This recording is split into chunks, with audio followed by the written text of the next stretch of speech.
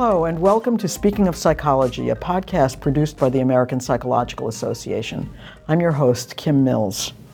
Speaking of Psychology is a podcast for anyone with an interest in the science of psychology.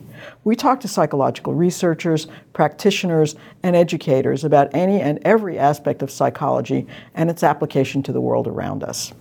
Dr. Jeff Hancock is founding director of the Stanford Social Media Lab and a professor in the Department of Communication at Stanford University. Dr. Hancock works on understanding psychological and interpersonal processes in social media. His research team specializes in using computational linguistics and experiments to understand how the words we use can reveal psychological and social dynamics such as deception, trust, intimacy, and social support. Dr. Hancock is well known for his research on how people use deception with technology, from sending texts and emails to detecting fake online reviews. We're fortunate to have him here today with the American Psychological Association. Welcome, Dr. Hancock. Thank you, Kim. So I wanted to start by talking a little bit about social robots and your work in that arena. The first question is just to explain for the audience what's a social robot as opposed to any other robot. Right. Yeah, social robot is really broadly defined. Basically, any robot that's situated with humans. So a couple of definitions are that they should be socially evocative, sociable. So any robot that's designed to essentially work or interact or evoke responses from humans. So it's not a Roomba, for example. Well, it's funny you should ask that. Roomba's a good question, and our group thought a lot about that. Sometimes a Roomba could be made into a social robot. You put some little things on it, and amazingly, people will really interact with that robot as if it's, interacting with them. But Get that in the corner there. Exactly. Yeah. Come on, get that work done for me. But no, typically it's robots that are designed to interact with the humans. So it can be in workplaces. So factories now often have robots. And a number of them now have been sort of personalized, made to look a little bit more human, so that the workers around them can understand what the robot's doing, what its intentions are, where its attention is. Mm-hmm. So talk a little bit about the research that you did. I understand you looked at the last decade of all the research that involved social robots. What were you looking for? What did you find? Right. So the group I was working with was Byron Reeves and Sunny Liu, both at Stanford with me. And we had a group of 10 RAs work on this project where we looked at a decade worth of research on social robots, and it was fascinating and a lot of work. There was almost 7,000 articles that in Google Scholar that referenced social robots, and then we narrowed that down to about 1,400 that mentioned social robots, but then also had a robot interacting with a human or looking for some sort of social response. So there's been, over 1,000 articles on social robots, and it's across a dizzying array of disciplines. So psychologists, computer scientists, engineers, anthropologists. It's pretty amazing. So we looked at all of those across a decade, and then the thing we got really excited about was we found the photo of every robot that was in that decade's worth of work, and found as many photos as we could for each robot. And so we sort of had like a early census, if you will, of every social robot that had been published about. And it turns out there's 342 that we found over that decade. So there was sort of like one of the first collections of all social robots that's been put together. And what were you trying to find by looking at that? Well, my colleague Byron Reeves had this insight when we first started on the project, and one of the reasons I got involved. So I usually study things like social media, so how people interact through technology. But I remember having a meeting with Byron where he had this insight, which was that we can think of robots as media. And since they're social robots, it was like a form of social media. So I got really excited, and it was really my first big foray into working with robots, and it was all because of Byron's insight of thinking of them as media. And what follows from his insight then is most of the research on social robots looks at one robot at a time. There's good reason for that. They're expensive. Usually you've built a robot and you want to understand, how does this robot, evoke a response? Or how is it effective at getting people to learn or to feel better if it's an assistive context?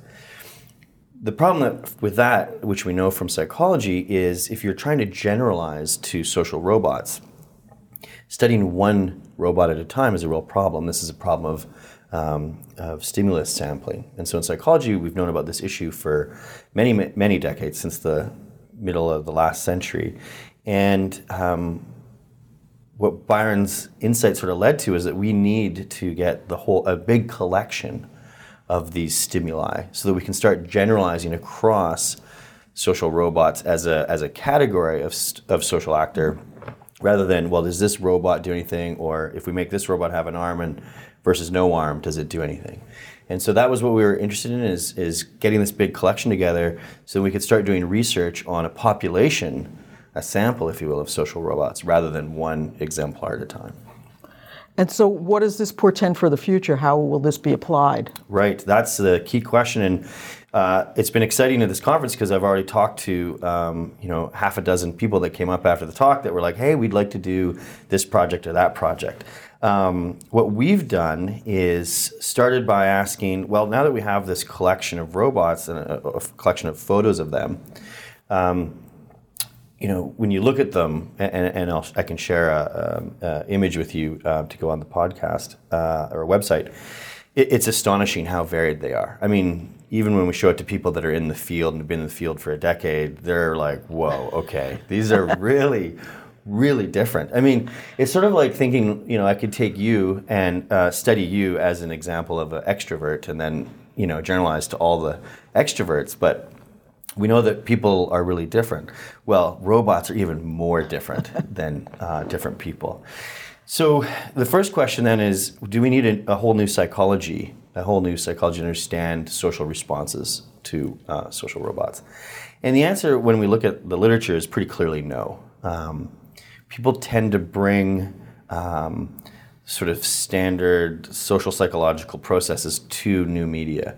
So there's tons of work that shows that we treat technology kind of as social actors, and we bring our old brain, which has been evolving for a long time, to understand social actors, like, is this a friend or a foe? We bring that to technology.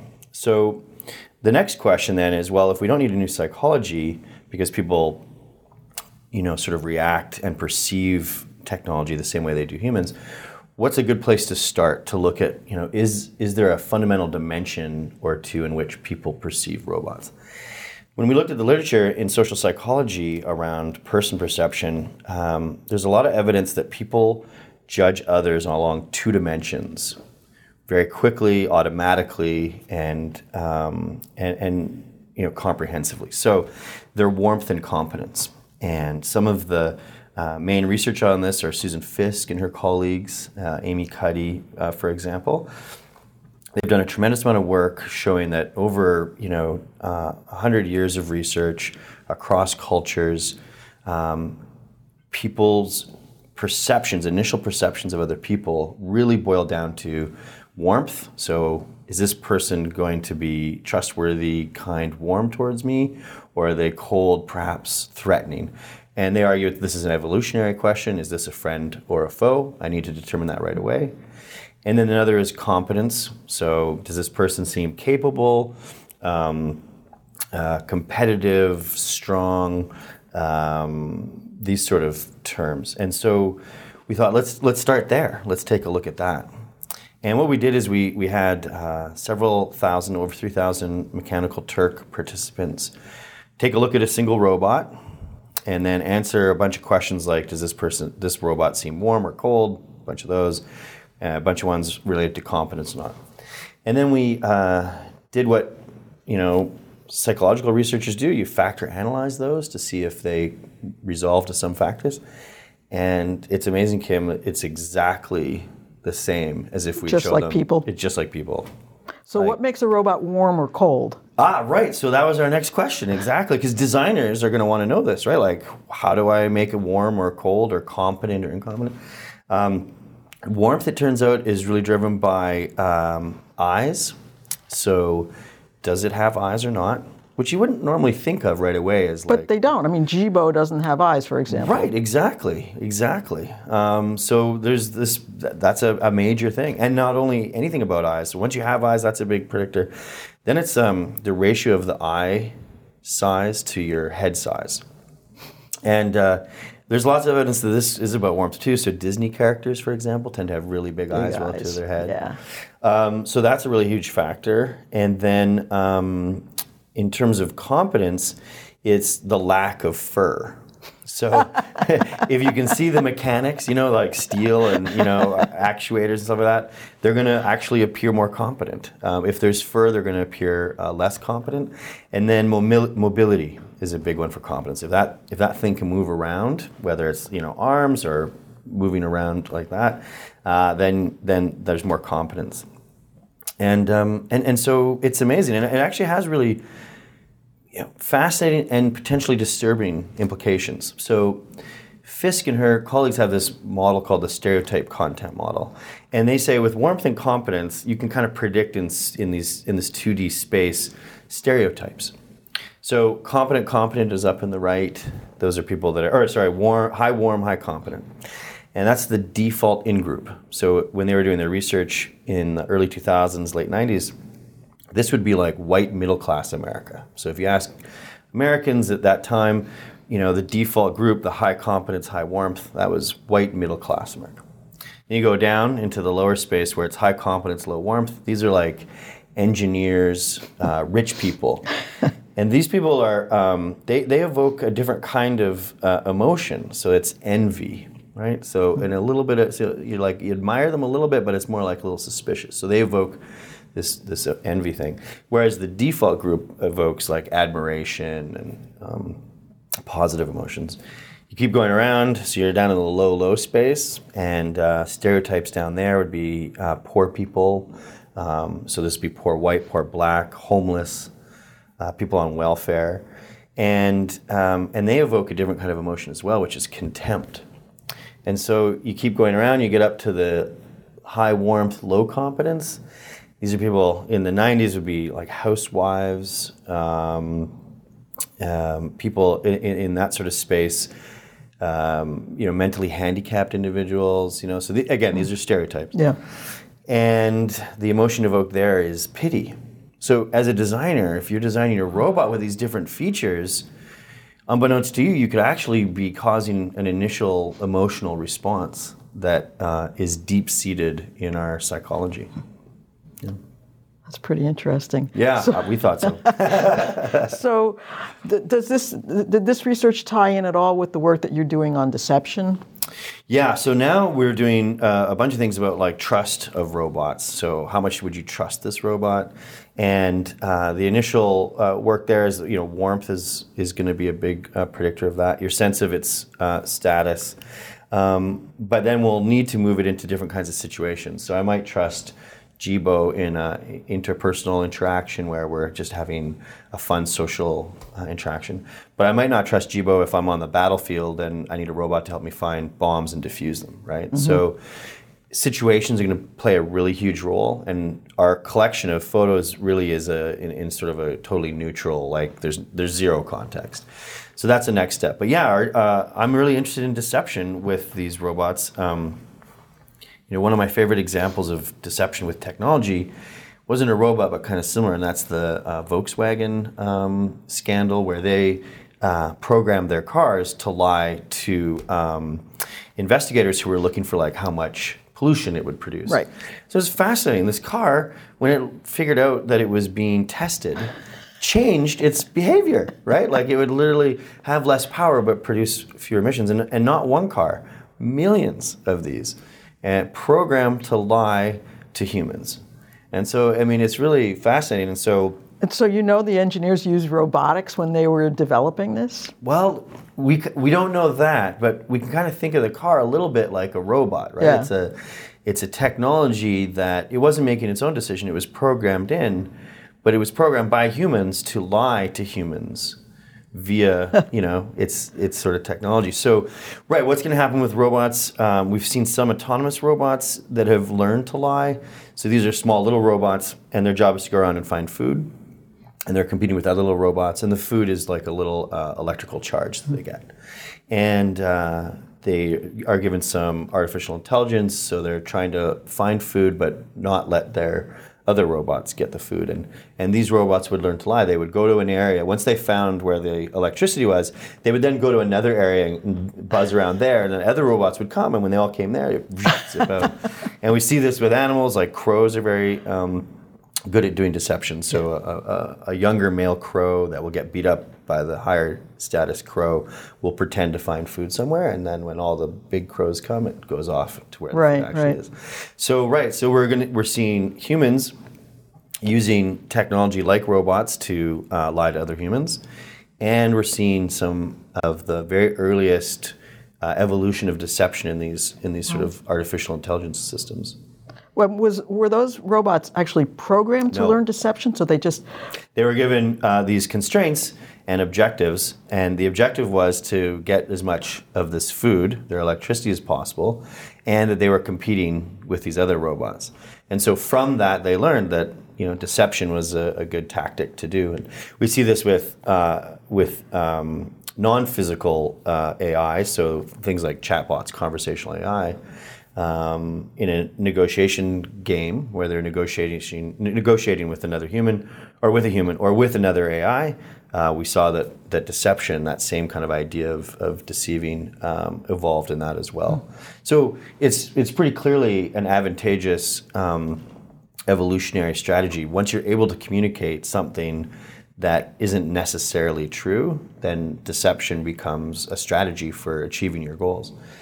It comes with risks, so if you're having a one-off interaction with another person where you're trying to get goods from them, then deception can be very useful. But over the long term, deception has been shown to not be necessarily the best strategy. So, are we moving in any particular direction around the design of robots? I mean, I'm thinking, are they going to become more human-like, less human-like, or does it really depend on the context?